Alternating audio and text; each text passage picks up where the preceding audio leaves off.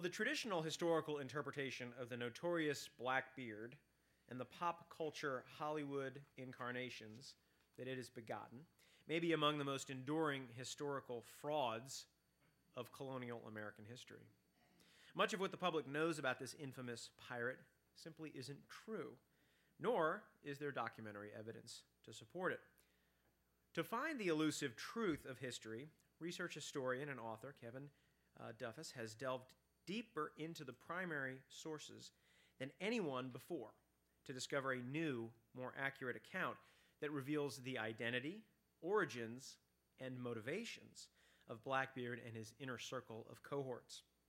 Today, in an all-new multimedia presentation, Kevin will lay bare the popular myths of Blackbeard's widely believed surname of Teach, his ferocity, his purported birth date, his many houses, his many wives, and his long-lost treasure, which some of you may have dug for in your backyards as kids. Kevin P. Duffus is a noted North Carolina author, filmmaker, and research historian who's made numerous historical discoveries.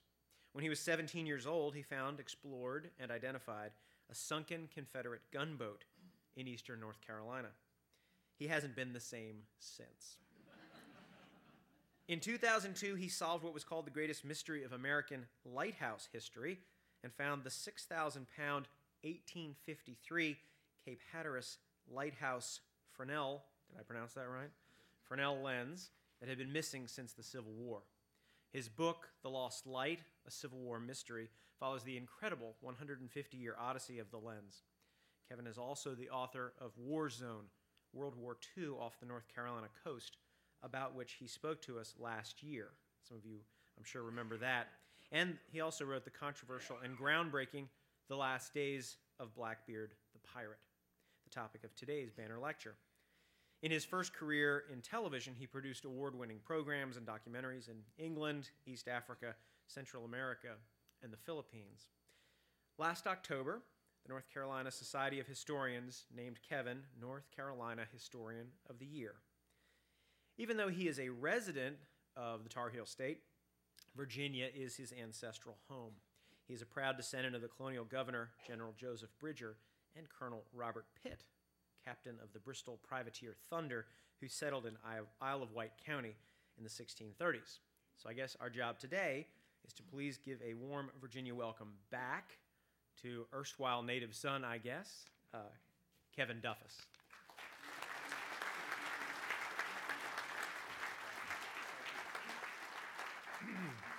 Thank you, ladies and gentlemen, for this warm welcome.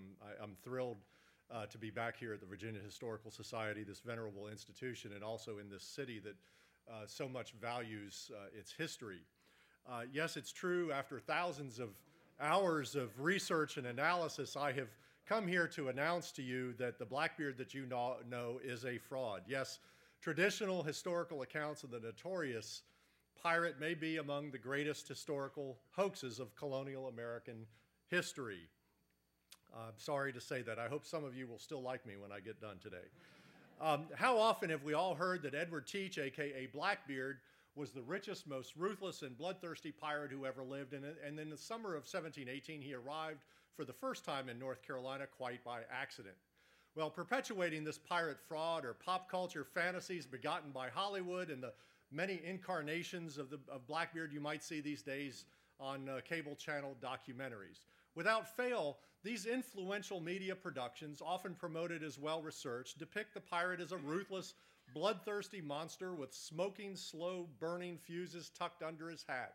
Not because there is credible evidence to support such a notion, but because it's what the public expects to see, and it makes good drama. Simply put, the history that most people know about the world's best-known pirate is mostly myth, based on the repetition of sensational, long-held assumptions, deficient scholarship, and pernicious falsehoods. The Blackbeard most people hear about or read about or see portrayed never existed. Was there a real Blackbeard? Well, yes, there was, but as Paul said, his heritage, his motivations, his treasure, and his demise were altogether different than what you've been led to believe. And perhaps most revealing as to Blackbeard's true origins is the fact that a majority of his most trusted shipmates arrested in North Carolina and brought here to Virginia for trial were sons of Pamlico River plantation owners. The majority of those men were not executed contrary to what historians have claimed, and those who were hanged were not hanged because they were pirates. Most significantly, the true identity of a legendary black shipmate of Blackbeard's provides a crucial clue to the genesis of this genuinely American pirate story. Well, so many falsehoods have been woven permanently into Blackbeard's history, one hardly knows where to begin, except maybe at the beginning. Let's consider the commonly accepted year of his birth. Search the internet for significant events occurring in the year 1680 in England, and under the heading of 1680 births, you would find the name Blackbeard the Pirate. Now, we can be reasonably sure he wasn't a pirate at birth, and we can make a wild guess that he wasn't born with a beard. But how do we really know that the infant who grew up to be the world's most famous and fearsome pirate was born in 1680? By the way, not a single thing in this news copy is accurate. So where does this stuff come from? Well, to find out, let's trace step by step the 1680 birth date to its very source. A pirate author from Scotland wrote this of Blackbeard's age: "From the descriptions of him provided by eyewitnesses, we can assume Blackbeard was a little under 40 when he died, which means he would have been born about 1680. This biographer offered no source for his assumption, and for good reason, I might add, because no eyewitness ever provided a description from which Blackbeard's age could be determined." Now, the author of Republic of Pirates wrote this of Blackbeard's origins, which begins to sound a little bit like political talking points. He was born about 1680 in or around Bristol, England. But this writer, to his credit, cited his source, a footnote in the book Blackbeard, A Reappraisal of His Life and Times by Robert E. Lee. And no, not the Confederate general, but the late dean and professor of law at Wake Forest University. And this is where we find the very source, indeed the very earliest instance in 3 centuries of written history about Blackbeard, purporting that his birth occurred in 1680 in Robert Lee's 1974 book. So what led Professor Lee to conclude that Blackbeard was born in 1680? Well, to find out, readers have to go to the back of the book and read his endnote, and most of them don't. And in that endnote, Lee confessed his analysis was, quote, based upon pictures found in books published in England shortly after Blackbeard's death and deductions from general accounts of his activities, end quote. That's it. That's the sole source of this important and enduring historical fact. Now, this woodcut by English mapmaker, engraver, and bookbinder Benjamin Cole of Oxford, England, appearing in the 1724 edition of A General History of the Pirates, is the picture that caused Professor Lee to conclude that Blackbeard was about 38 years old when he died, subsequently influencing most all succeeding authors and documentary producers, excluding your speaker, to likewise claim that Blackbeard was born in 1680. For example, Smithsonian Channel's documentary, The Most Terrifying Pirate in History, said that General History of Pirates is the only contemporary source that contains a picture of Blackbeard. Another popular book from UNC Press goes so far as to claim that the woodcut is a portrait of the pirate.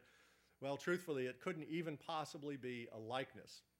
Because for that woodcut of Blackbeard and others of the period of Mary Read and Anne Bonny and this one of Bartholomew Roberts to have been portraits created in the 18th century, well, the subjects presumably would have had to have sat or posed for the artist. In these images, the engraver never laid eyes on the pirates he depicted.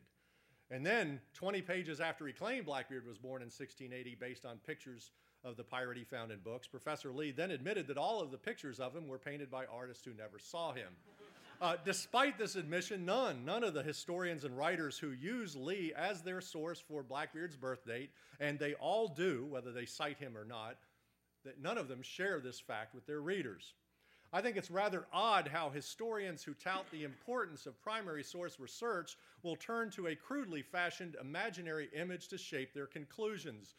No doubt, the bulging eyes of this Blackbeard has influenced the caricatures of these impersonators and actors, but ladies and gentlemen, I'm sorry to tell you that nowhere in the official records does it ever say that Blackbeard had bulging eyeballs. Now, they don't have bulging eyeballs, but Hollywood's most recent portrayals of Blackbeard, last summer's John Malkovich in Crossbones, and this coming summer's Hugh Jackman in the movie Pan, feature bald men with goatees as Blackbeard. Clearly, these hipster Blackbeards are styled for the millennial generation and not for us. Well, the 1724 General History of Pirates is where Blackbeard's legend began. Because the book was published contemporaneously with the waning days of the great age of piracy, its veracity has gone unchallenged by generations of historians and authors who have accepted it as a sort of Bible of pirate history. For example, a pirate authority once said this in a Smithsonian documentary: "The book is fantastic because it's essentially the original source document that tells us a lot about Blackbeard's character, his appearance, and catalogs his deeds."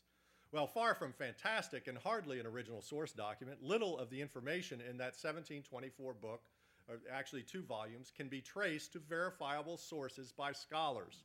The author's sources are, to this day, in fact, entirely unknown. It is here where a long list of historical distortions about Blackbeard began and where truth merged with legend. For starters, Captain Charles Johnson wasn't even the author's name. And no, he was not Daniel Defoe either, as some have suggested. Only in recent years has it been postulated that Charles Johnson was likely a pseudonym for Nathaniel Mist, a former sailor, journalist, and publisher of London's Weekly Journal. Now, Mist was a fervent and notorious Jacobite. He was well known for publishing in London fictional histories to subvert the ruling Whig Party and its German-born, German-speaking King of Britain.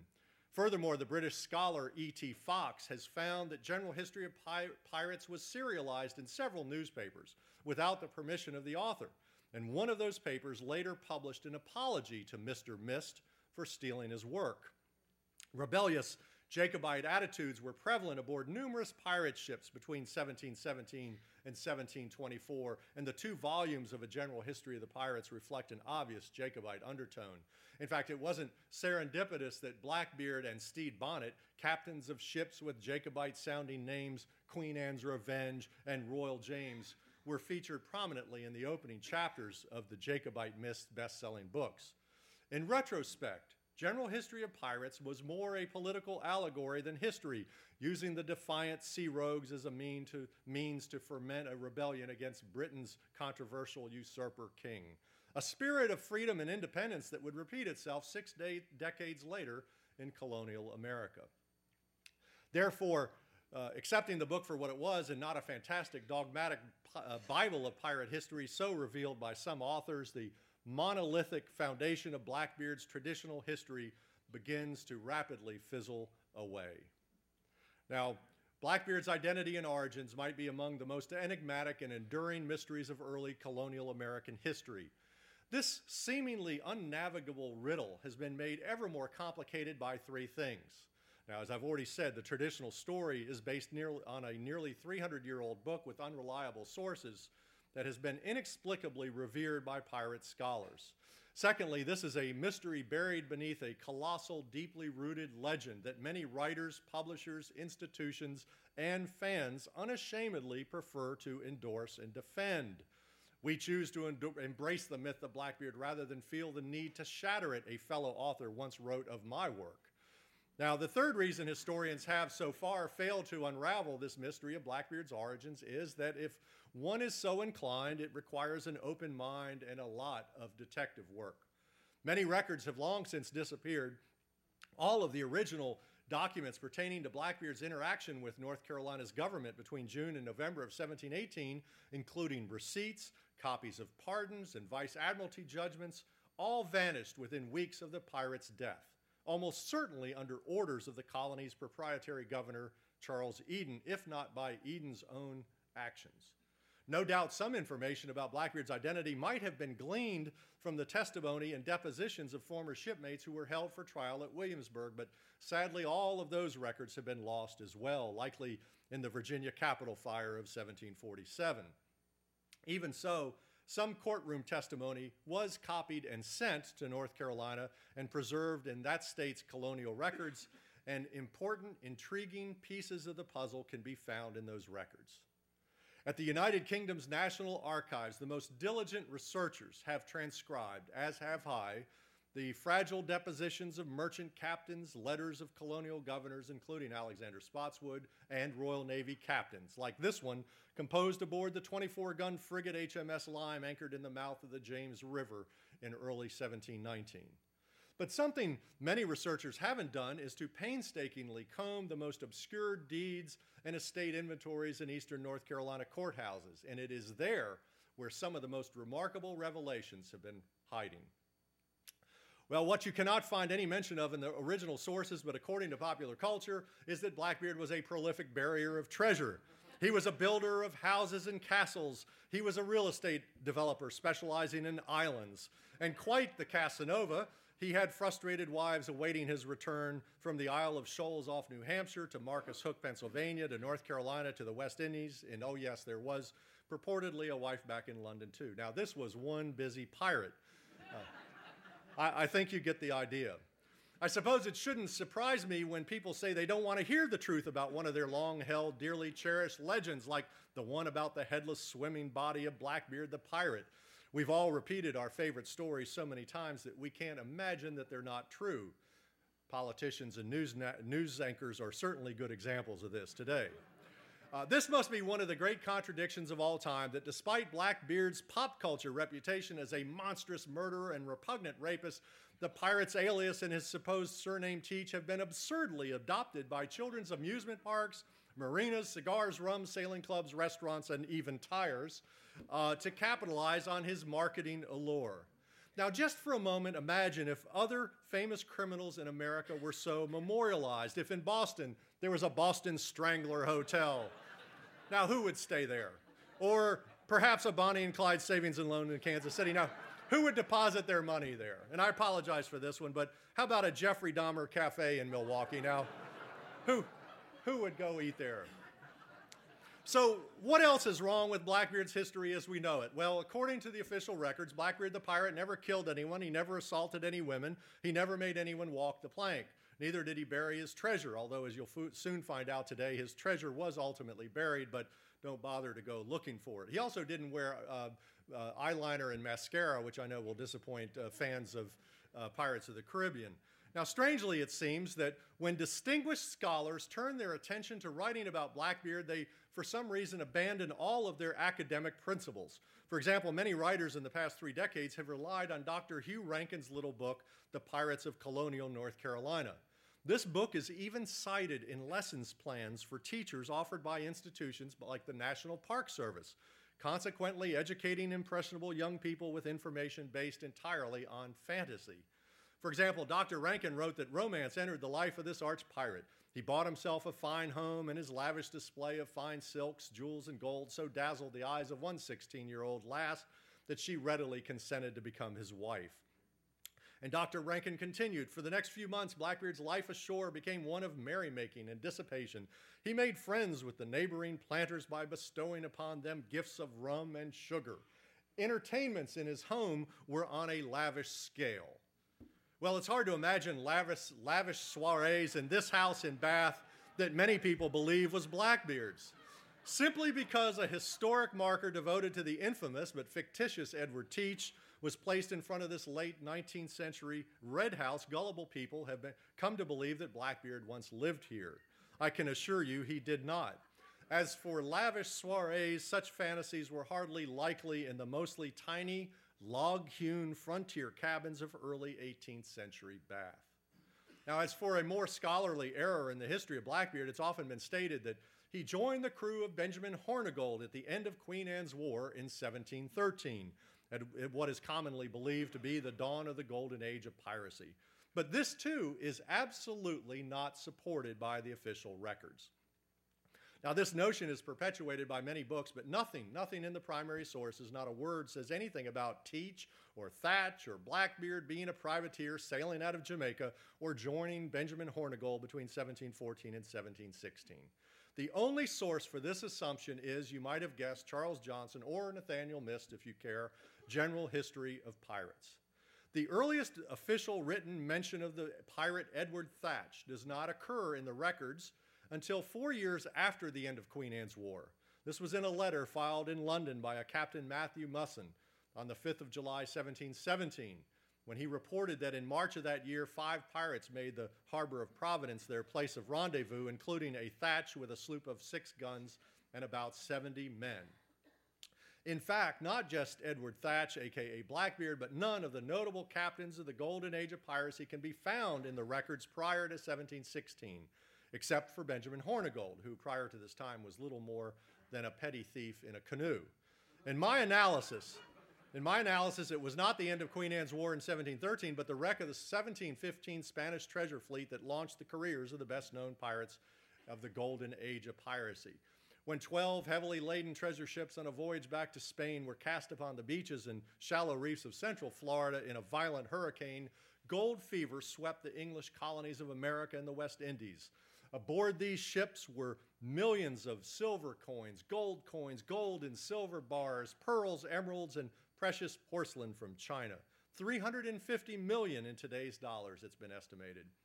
Well, human nature being the thread that I believe binds all of man's endeavors throughout history, in the early 18th century, people did the same thing they do today when armored bank trucks accidentally spill hundreds of thousands of dollars on a highway. They become scavengers. More than $200,000 still missing after a spill from an armored car on the 24th of March 2010 in Columbus, Ohio. Headlines like these are the modern-day equivalent of the news in 1715 of the Spanish treasure fleet disaster. In fact, in late 1715, even without cable TV, the news of the treasure wrecks spread quickly, producing a mini gold rush. Within 6 months of the disaster, numerous groups of young men from New England, Virginia, South Carolina, and Jamaica all rushed to the coast of Florida to scavenge the beaches for treasure, like ravenous vultures, wrote paleographer Dr. John DeBry. Here in Virginia, Lieutenant Governor Alexander Spotswood was among those colonial authorities who recognized the opportunity presented by those wrecked Spanish ships. He wrote to Earl Stanhope, Secretary of State for George I, "I think it's my duty to inform His Majesty of this accident, which may be improved to the advantage of His Majesty's subjects." I think actually Governor Spotswood himself, "if encouragement be given to attempt the recovery of that immense treasure." Now, Jamaica's Jacobite governor, Archibald Hamilton, chose not to seek His Majesty's permission. In early 1716, Hamilton commissioned an out-of-work privateering captain named Henry Jennings and 2 well-armed sloops to sail to Florida to see what treasure might be retrieved from the ocean floor. Instead, Jennings found much of the treasure already on the beach, guarded by a small Spanish garrison, and the out-of-work privateering captain suddenly became a pirate. In no time, Jennings returned from Florida with something like 120,000 pieces of eight and other valuables, setting off a frenzy in Jamaica. A Royal Navy captain soon complained that he wouldn't be able to set sail for London because so many of his men were deserting to seek treasure in Florida, they all being mad to go a-wrecking, as he termed it. Well, beyond Governor Spotswood's inquiry and Hamilton's commission, records show that young men, as I said, from South Carolina and Rhode Island and Massachusetts all wound up diving the treasure-strewn coast of Florida. But what about North Carolina? Unfortunately, no written evidence has been found that Governor Charles Eden sent forth his own men like Governor Hamilton. Not that such a commission would have been put into writing, but there are compelling clues that he did just that. The fact is, in the decade prior to Blackbeard's arrival in Bath in the summer of 1718, the economy of the proprietary colony of North Carolina had suffered from years of constant political upheaval, punitive trade restrictions, drought, poor crop yields, deadly outbreaks of yellow fever, and brutal terrorist attacks by Tuscarora Indians without any support from their mother country. Consequently, the colony's inhabitants were desperate and many families had to pursue any means possible to survive. In fact, on the eve of the golden age of piracy, North Carolina had already earned a reputation as a rebellious refuge for smugglers, wreckers, and privateers, according to the king's agent in the colonies. It's wholly plausible that just as Edward Randolph foresaw some years earlier, Governor Eden's dire economic necessities in 1716 likely impelled him to be tempted to do all unlawful things, including dispatching young mariners to recover Spanish treasure without his lord's proprietor's permission. I mean, for example, why wouldn't he have? Governor Eden and his council must have been especially tempted since his lord's proprietors had recently informed the North Carolina Assembly that they would no longer accept paper bills of credit for the payment of property taxes. Only hard currency was the preferred method of payment, followed by a less desired payment in commodities. And so it was that only a 3-day sail from the impoverished settlements of Carolina, lots of hard currency could be found in Florida's shallow waters. This was 1716, a watershed year, the same year that many colonial American mariners were known to have gotten their piratical feet wet by absconding Spanish gold and silver from Florida's beaches. This is the same year that Bath, North Carolina's colonial capital, was approved as an official seaport town with a customs house. Blackbeard's confidant, Tobias Knight, at that time became collector of customs. And this was also the same year that Governor Eden relocated his official residence from the Albemarle area to the west bank of Bath Creek. But it was not just hard currency that was desperately needed by the planters of the destitute backwater settlements of colonial North Carolina in 1716, the burgeoning port of Bath and the surrounding plantations of the Pamlico River especially. Perhaps one of the greatest hindrances to the success of North Carolina's economy in the early 18th century was that the colony had very few indentured servants or slaves compared to South Carolina and Virginia. William Saunders, the editor of the Colonial Records, wrote that for want of suitable ports, Negro slaves were not imported directly into North Carolina, and the planters there were forced to buy from Virginia and South Carolina. And Saunders suggested that for this very reason, North Carolina had lagged behind in her development compared to her neighboring colonies. And so it happened that in late spring of 1718, the notorious Edward Thatch, aka Blackbeard, arrived at what was then called Topsail Inlet, today known as Beaufort Inlet on the coast of North Carolina. Aboard his flotilla of 4 vessels, Thatch commanded 400 or more men, many of whom were strangers to him. Most were unruly, untrustworthy, unscrupulous, and all were expecting their share of the company's treasure. On Tuesday, the 10th of June, 1718, according to the records, Blackbeard ran the Queen Anne's Revenge aground on the bar of the inlet intentionally in order to downsize his company. Kind of like filing for bankruptcy.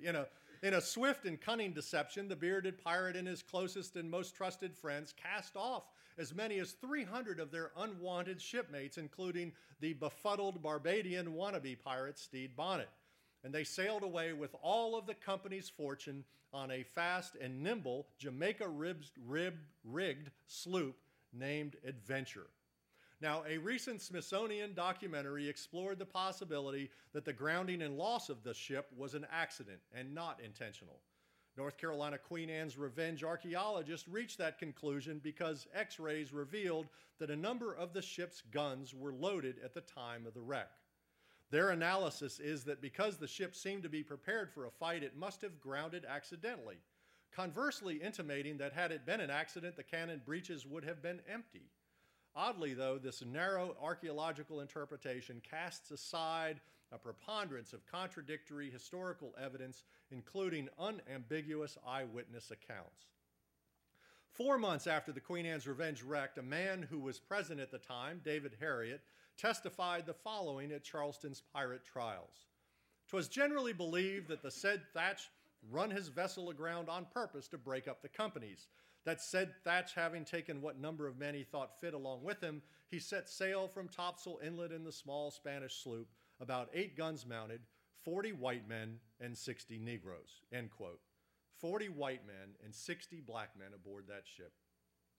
Well, clearly Blackbeard handpicked those 100 men whom he wished to accompany him on the next leg of his journey, a trip to Bathtown on the Pamlico River where he intended to surrender and accept the king's pardon from North Carolina Governor Charles Eden. So who were they, those 40 white men and 60 black men who were crowded cheek by jowl aboard that heavily laden 65-foot-long sloop that hastily sailed away from the wreck of the Queen Anne's Revenge? In recent years, historians have considered the racial makeup of Blackbeard's slimmed-down retinue of pirates, and they've expressed amazement at the diversity. Just imagine, 60% of Blackbeard's pirates were of African origin. What could this mean?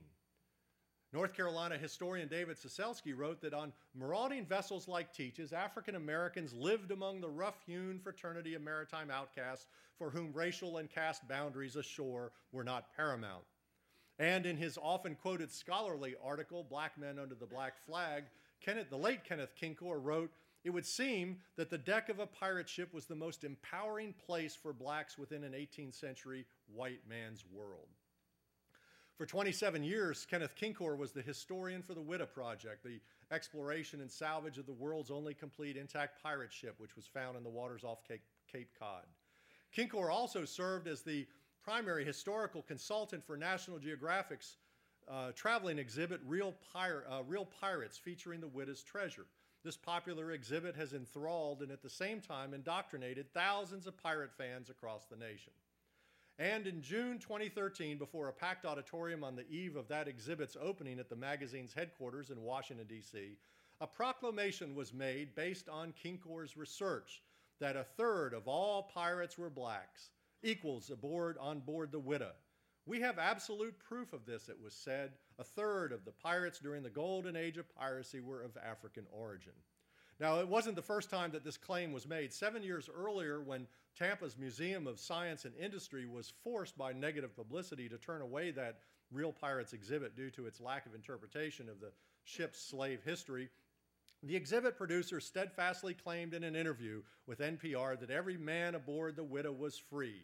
We're not inventing anything here. We're not romanticizing anything here. This is history. So, is it history? Were black men aboard pirate ships treated as equals? Were a third of all pirates during the golden age of piracy black? Well, my research of Blackbeard's last days would indicate that this is not history.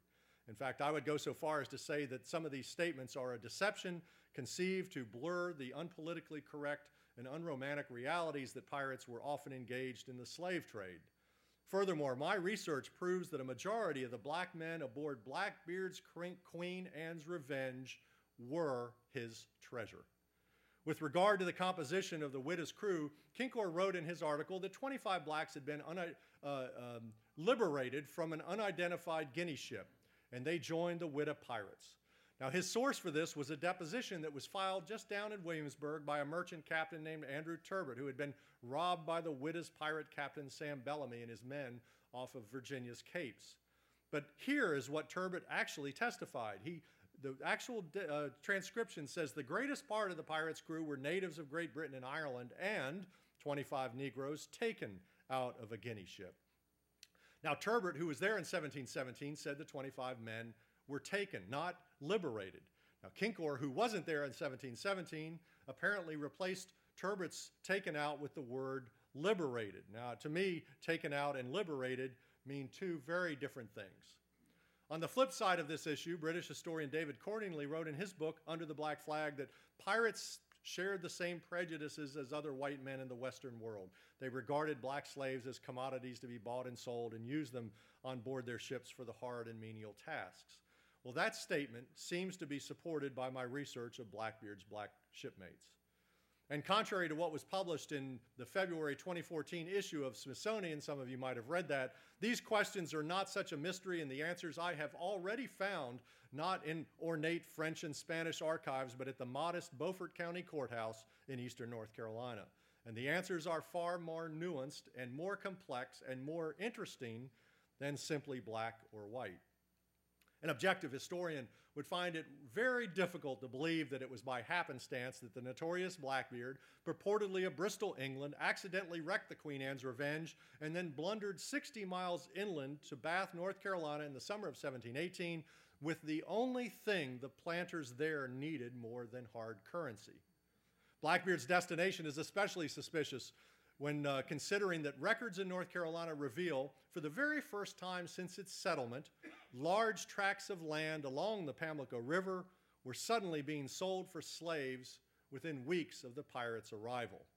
In my search of hundreds of patents, deeds, and property transfers for Bath Precinct spanning 20 years, there was only one transaction where a slave was listed as a minor portion of the bill of sale.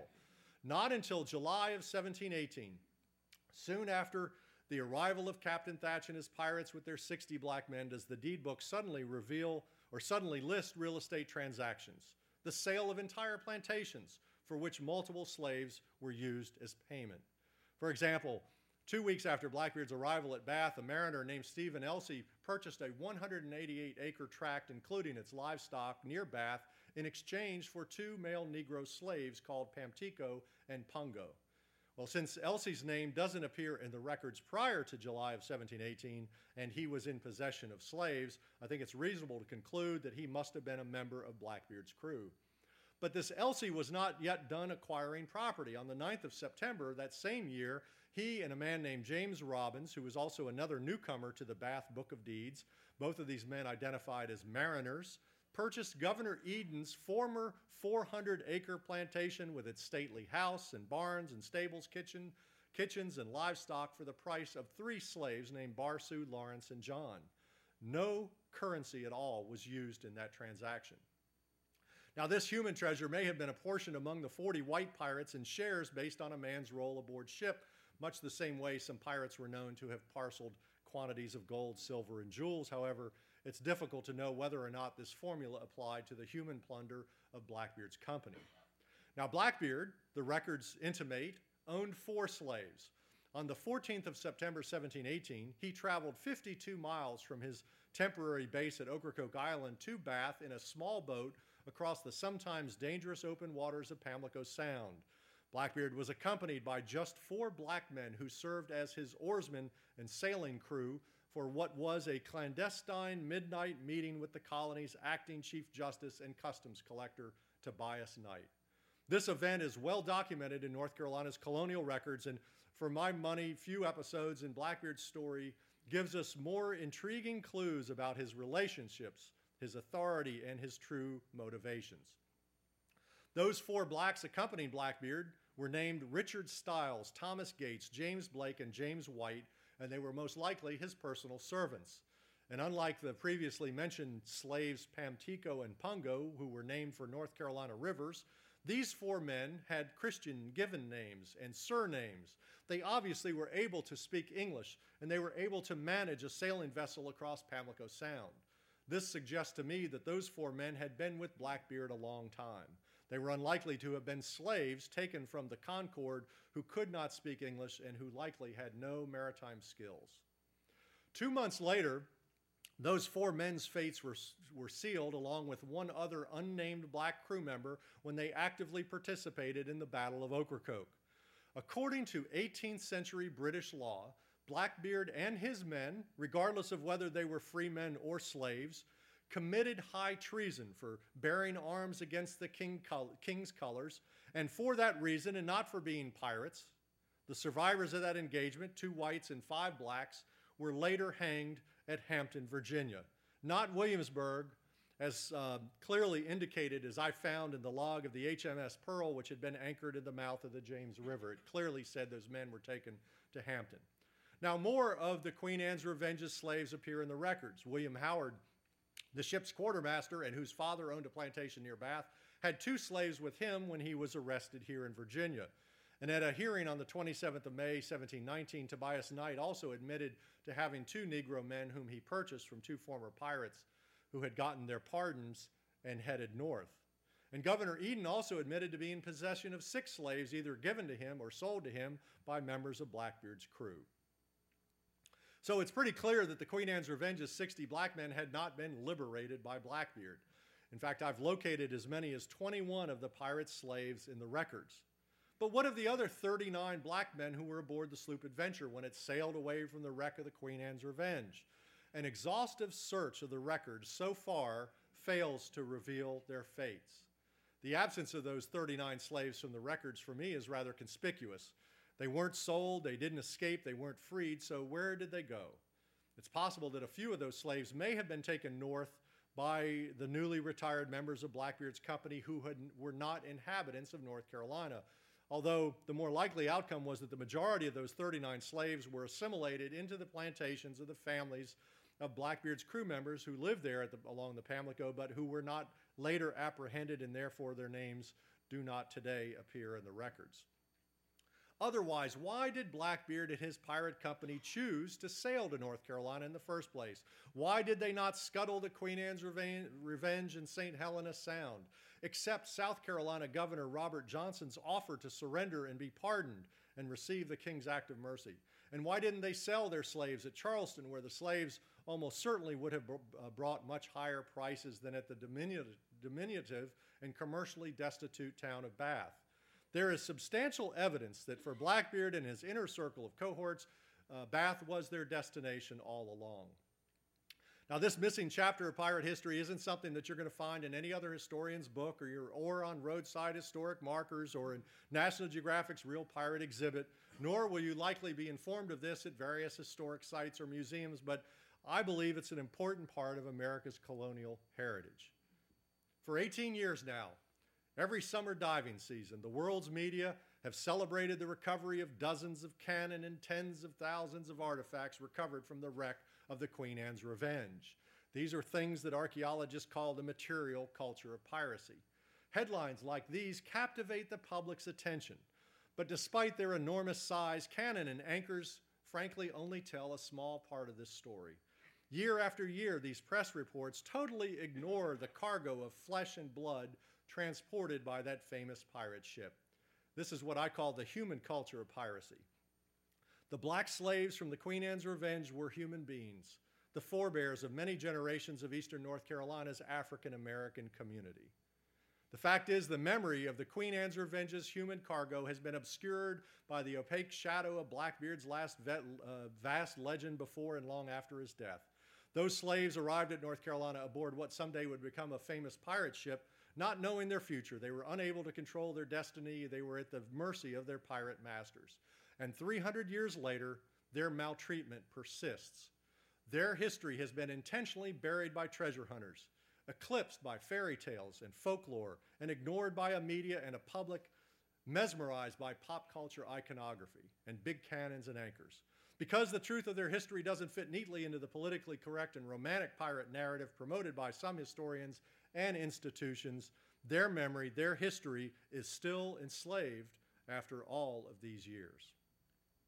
Now, one slave among the 60 black men who arrived at Beaufort Inlet aboard the Queen Anne's Revenge in June of 1718, no matter how tall he was, stood above all the rest. The slave history remembers as the infamous Caesar, as one of the most important keys to Blackbeard's mysterious origins. But before I introduce you to the real Caesar, here is what popular culture and some museums say about the African pirate. Now, Caesar has been featured on the Hallmark Channel and the Travel Channel. There's an island, believe it or not, in the Florida Keys named for him. And the African pirate even has his own Wikipedia page detailing the facts of his colorful history. The truth is, his mythical persona, his piratical prominence, his fictional fame have grown to preposterous proportions. Now, if any of you know the story that originated in general history of pirates, Caesar is the pirate whom traditional accounts have always said that Blackbeard had trained as a youth, and who prior to the Battle of Ocracoke on November 22nd, 1718, Blackbeard had entrusted with the desperate task of igniting the adventurous stores of gunpowder in order to destroy the ship and all of the men aboard in the event that the pirates were defeated, to prevent their capture and the indignity of being publicly hanged. But on that pivotal day, Caesar failed to accomplish his mission, likely because when the moment arrived, it was too late. Blackbeard and most of his men were already dead. For me, more remarkable is the unspoken intent of Blackbeard's request. He essentially asked Caesar to commit suicide on his captain's behalf. Now, I ask you, why would an ordinary crew member, a slave at that, be willing to do such a thing? Why would he kill himself for a white captain who was supposed to be from Bristol, England? And when and how could this English pirate, during his brief 2-year career as a pirate, have raised Caesar, who it is known was 23 years old in 1718? Well, beyond general history of pirates, the origins of this legend are somewhat obscure, but no one has written more authoritatively and eloquently about the Black Pirate than a retired English professor at the University of Florida. Caesar, he wrote, was an African chief known far and wide for his huge size, immense strength, and keen intelligence. European slave traders in Africa tried many ways to lure him on their ships with the hope of capturing him, taking him to the New World, and selling him for a handsome price. And according to the legend, this keenly intelligent African chief was eventually lured aboard a slave ship by a shiny ticking watch, after which he was clapped in irons. Then the ship quickly set sail for the English colonies. But off the Florida Keys, Caesar's slave ship was wrecked in a hurricane. But with his immense strength, he broke free and became a castaway. Then from logs and canoes, Caesar somehow began to prey on passing ships, and before long, he became a wealthy pirate. The legend also says that in his spare time, Caesar somehow amassed a harem of 100 women on his Florida island. Yet despite this successful enterprise of Caesar's, the wonderful weather of the Keys, and you can only imagine the round-the-clock carnal pleasures afforded by his harem, he decided to give up his paradise and to join forces with his hero Blackbeard in 1717. I think perhaps the exhausted Caesar simply needed to get a break from his harem. But according to the legend, the Black King of Biscayne Bay joined forces with Captain Edward Teach because of the chance to serve with one of the most notorious pirates in history. Unfortunately, this statement falls apart because Captain Edward Teach hadn't become history's most notorious pirate in 1717. Now, variations of this so-called history have been published in numerous books and magazines, and it's also celebrated at a popular Florida pirate museum where unwitting visitors are charged a substantial admission to learn fallacious facts. The hucksters of this historical bilgewater would make P.T. Barnum proud. So let's now distill fact from fantasy. Now, clearly influenced by Charles Johnson's General History of Pirates in 1724, historical accounts have always stated that Caesar was convicted and hanged at Williamsburg, Virginia, along with 13 or 14 other pirates, depending on who's counting, following a trial that began on March 12th. But again, this is not entirely accurate. For example, the autumn 1992 issue of Colonial Williamsburg Journal stated that in March of 1719, we saw 13 pirates meet their end on the gallows along Williamsburg's present Capitol Landing Road.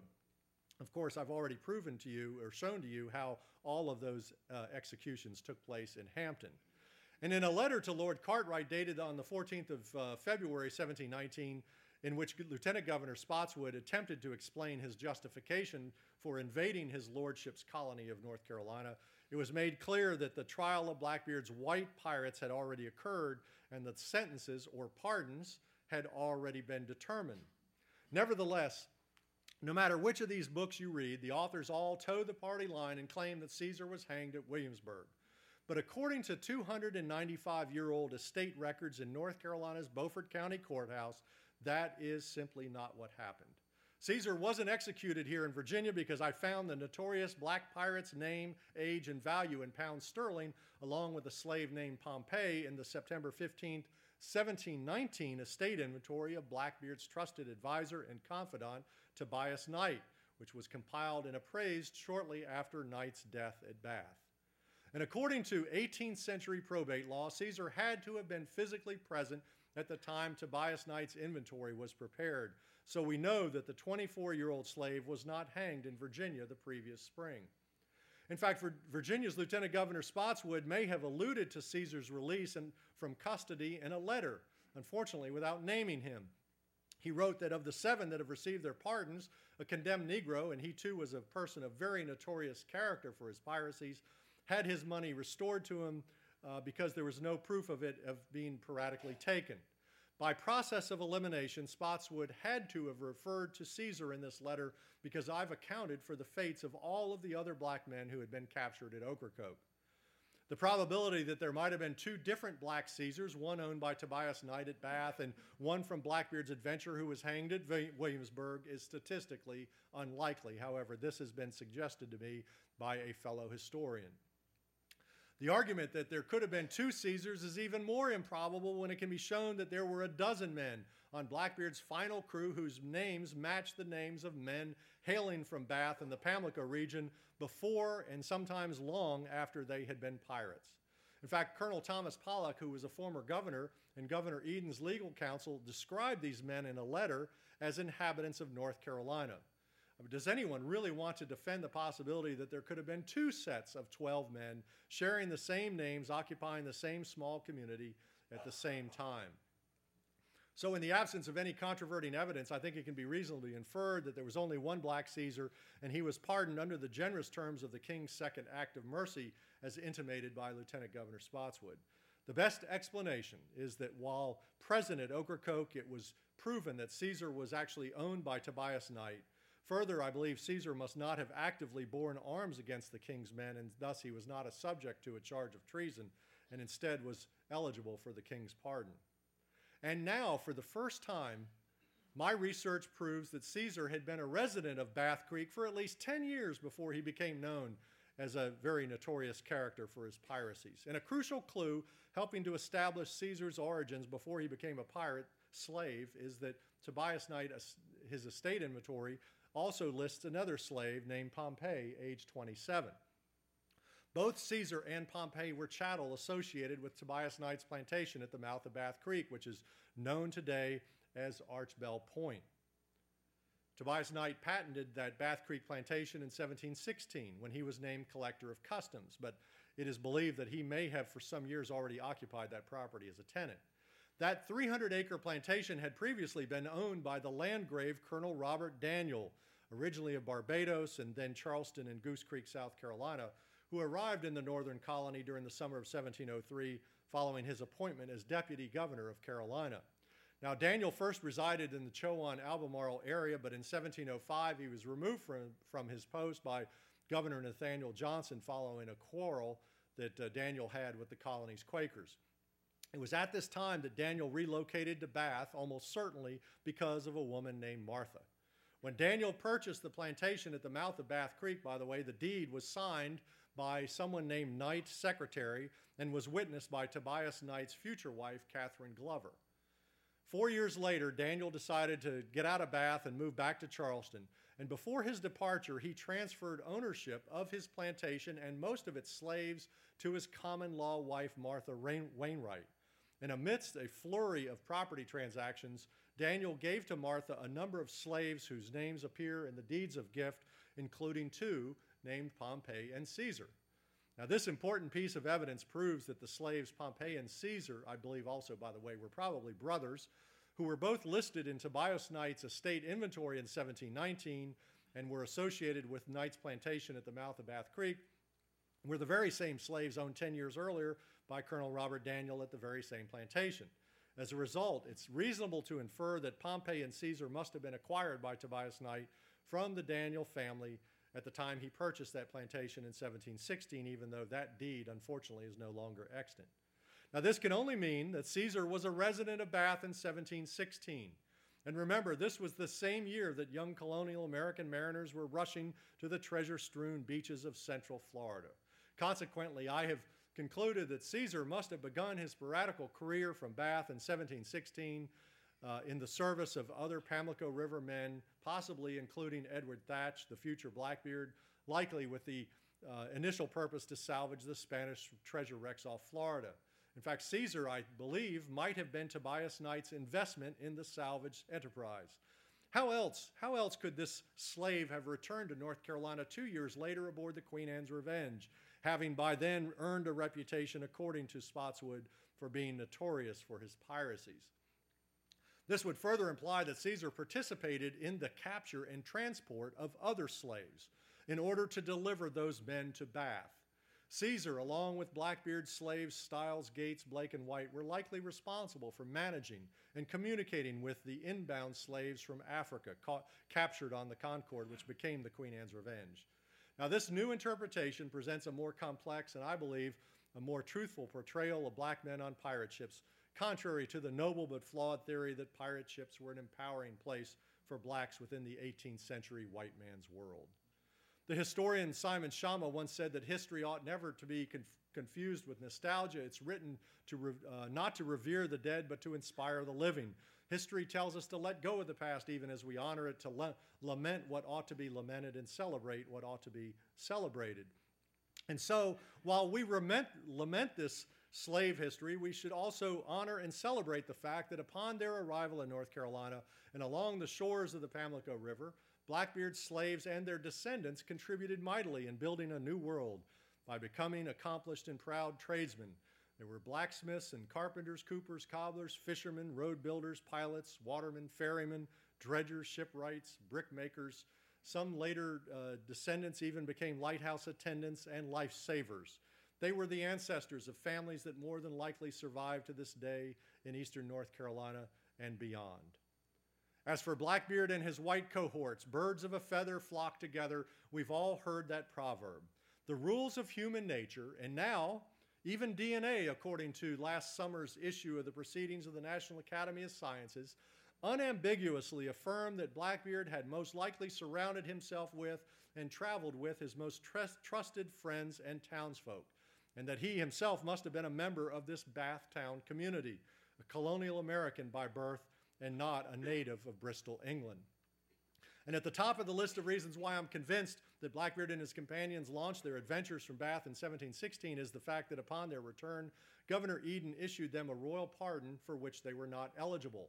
And by doing so, knowing that they had committed sensational acts of piracy outside the terms of the pardon during the preceding months, including the burning of a Boston ship near Honduras and the blockade of Charleston, both of which these incidents were reported in the USA Today of the time, the Boston Newsletter, Eden became an accessory to acts of piracy, which, in accordance to an act by William III, was punishable by death by hanging. Does it seem likely to you that Eden would have taken such a risk for strangers, no matter what the payoff would have been? And most conspicuously, all records pertaining to the pardons and Blackbeard's transactions with the government of North Carolina mysteriously disappeared in December of 1718, within weeks of Blackbeard's demise. When weighing the balance of evidence, the scales tip heavily on the side of Blackbeard's origins being from colonial Carolina and not the long purported Bristol, England. They have no evidence there, by the way.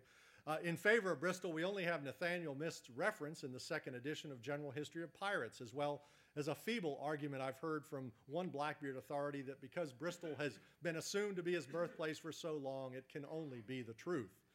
On the side of being a Carolinian by birth, there is the wreck of the Queen Anne's Revenge, the pardon from Governor Eden, the inner circle of crew from Bath, the economic need of the Pamlico region, the delivery of the slaves, Blackbeard's apparent familiarity with the waters, the letter from Tobias Knight found in his possession, the destruction of incriminating records, and the relationship and residency of Caesar.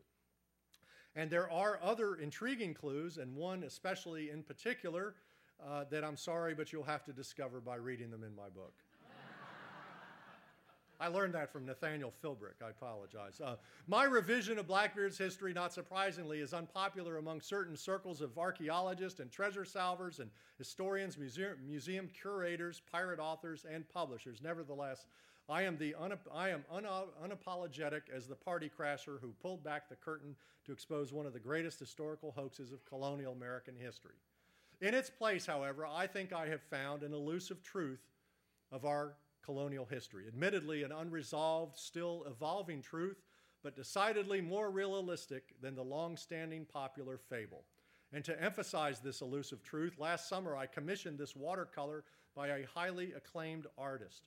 I call these men the Pamlico River Pirates, and this painting depicts the moment that they arrived at Bath on or about the 1st of July of 1718. This was the day when Blackbeard and his inner circle of cohorts concluded their odyssey, surrendered to Governor Eden, disembarked 55 African slaves, and in many instances rejoined their families who lived along the banks of Bath Creek and the Pamlico.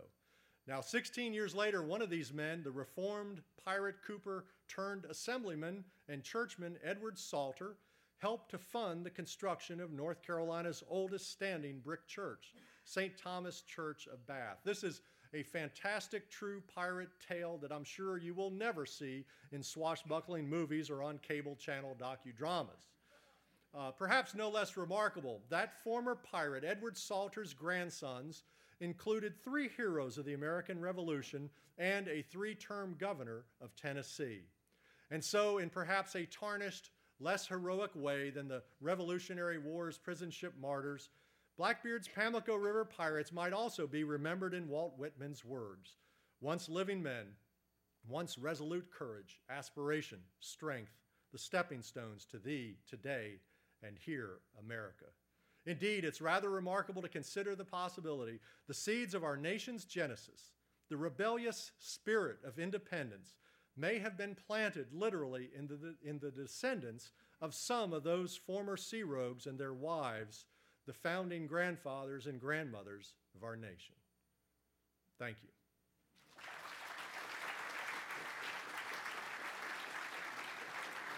Thank you.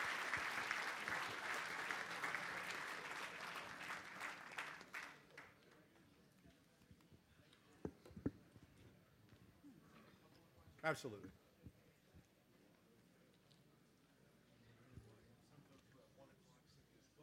No, I understand. I understand. Any questions?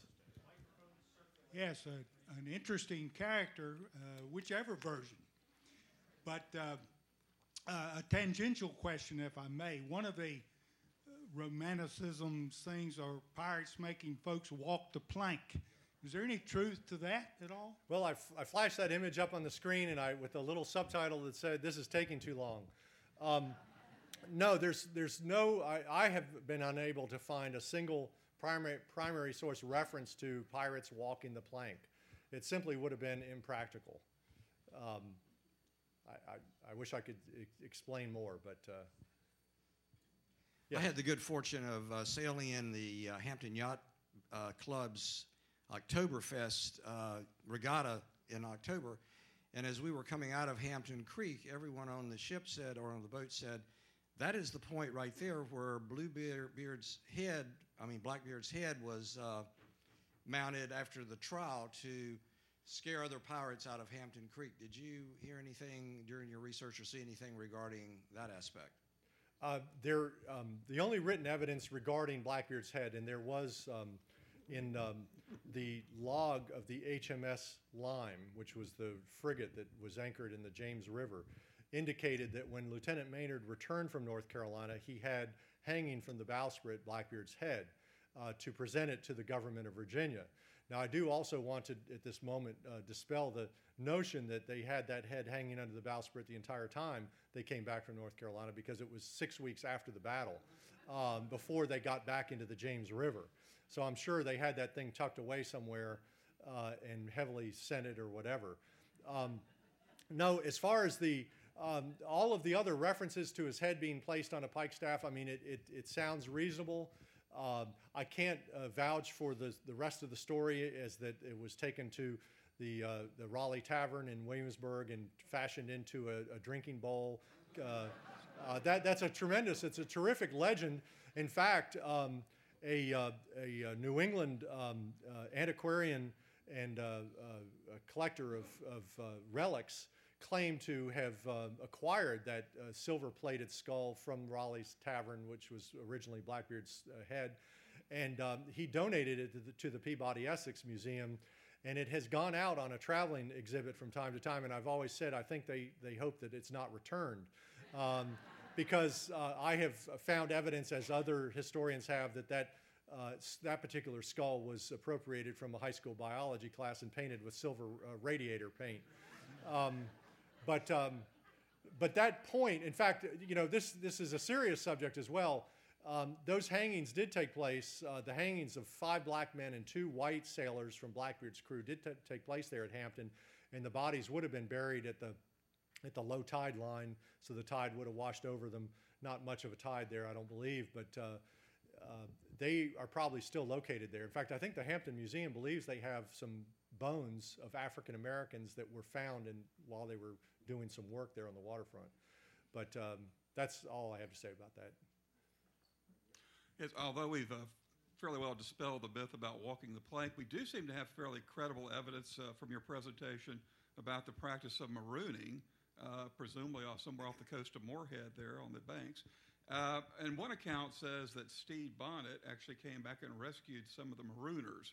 That's correct. Do you have any credible evidence of that? Yeah, no, that's absolutely correct. And it's interesting to note that the Stede Bonnet, of course, was, eventually captained, the other half of Blackbeard's crew, or the greater number of Blackbeard's crew. They were captured in the Cape Fear River a few months later, and by South Carolinians led by Colonel Rhett.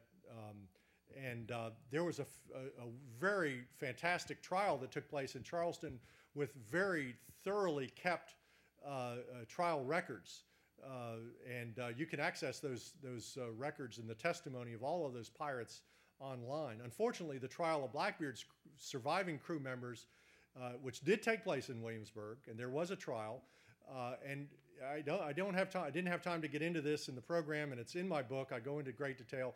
Frankly, the whole purpose of Spotswood going in to try to capture Blackbeard was simply to recover credible or written evidence that could prove that Governor Eden was in collusion with pirates, but not just to unseat Eden, but to actually overthrow the Lords Proprietors.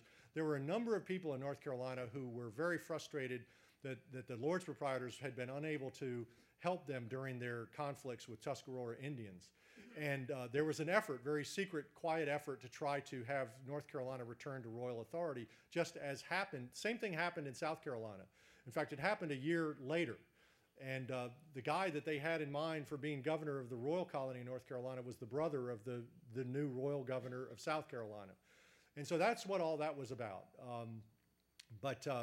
Anyway, yes, the marooning took place almost certainly on Bogue Banks, which is, if you know, familiar with the area, it's where Fort Macon is today. And again, it's too bad we don't have those trial records from Williamsburg, because a lot of this wouldn't be hypothetical. We would know some very specific things. I'm a Howard from Ocracoke. No. And I have a question. No, that's great. for you. I'm pleased that you Well, are. actually, it was my grandfather. But is there any truth in the old family legend I've heard since I was a little kid that the William Howard, who was the quartermaster, was the same William Yes. Howard who bought Ocracoke? Well, just like all of this, you know, there's going to be some skeptic who's going to say, well, you can't really prove it. But William Howard, I found William Howard, a William Howard of Ocracoke. He bought the entire island of Ocracoke in the 1750s.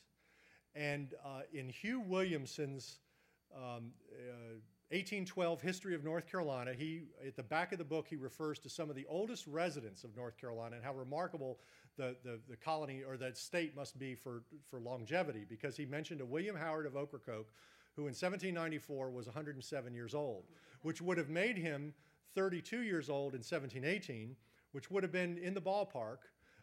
And there are no other William Howards, by the way, in this time. That William Howard, by the way, had a father whose name was Philip Howard, who lived on the Pamlico River near Bath. And his father was William Howard. But anyway, there's, I would say, very, very credible evidence, but I know that someone's going to say, well, you can't prove that there weren't two William Howards, one the pirate, you know, but there are just too many connections. But yes, you can be confident that we have a descendant of the Blackbeard's quartermaster here in the theater.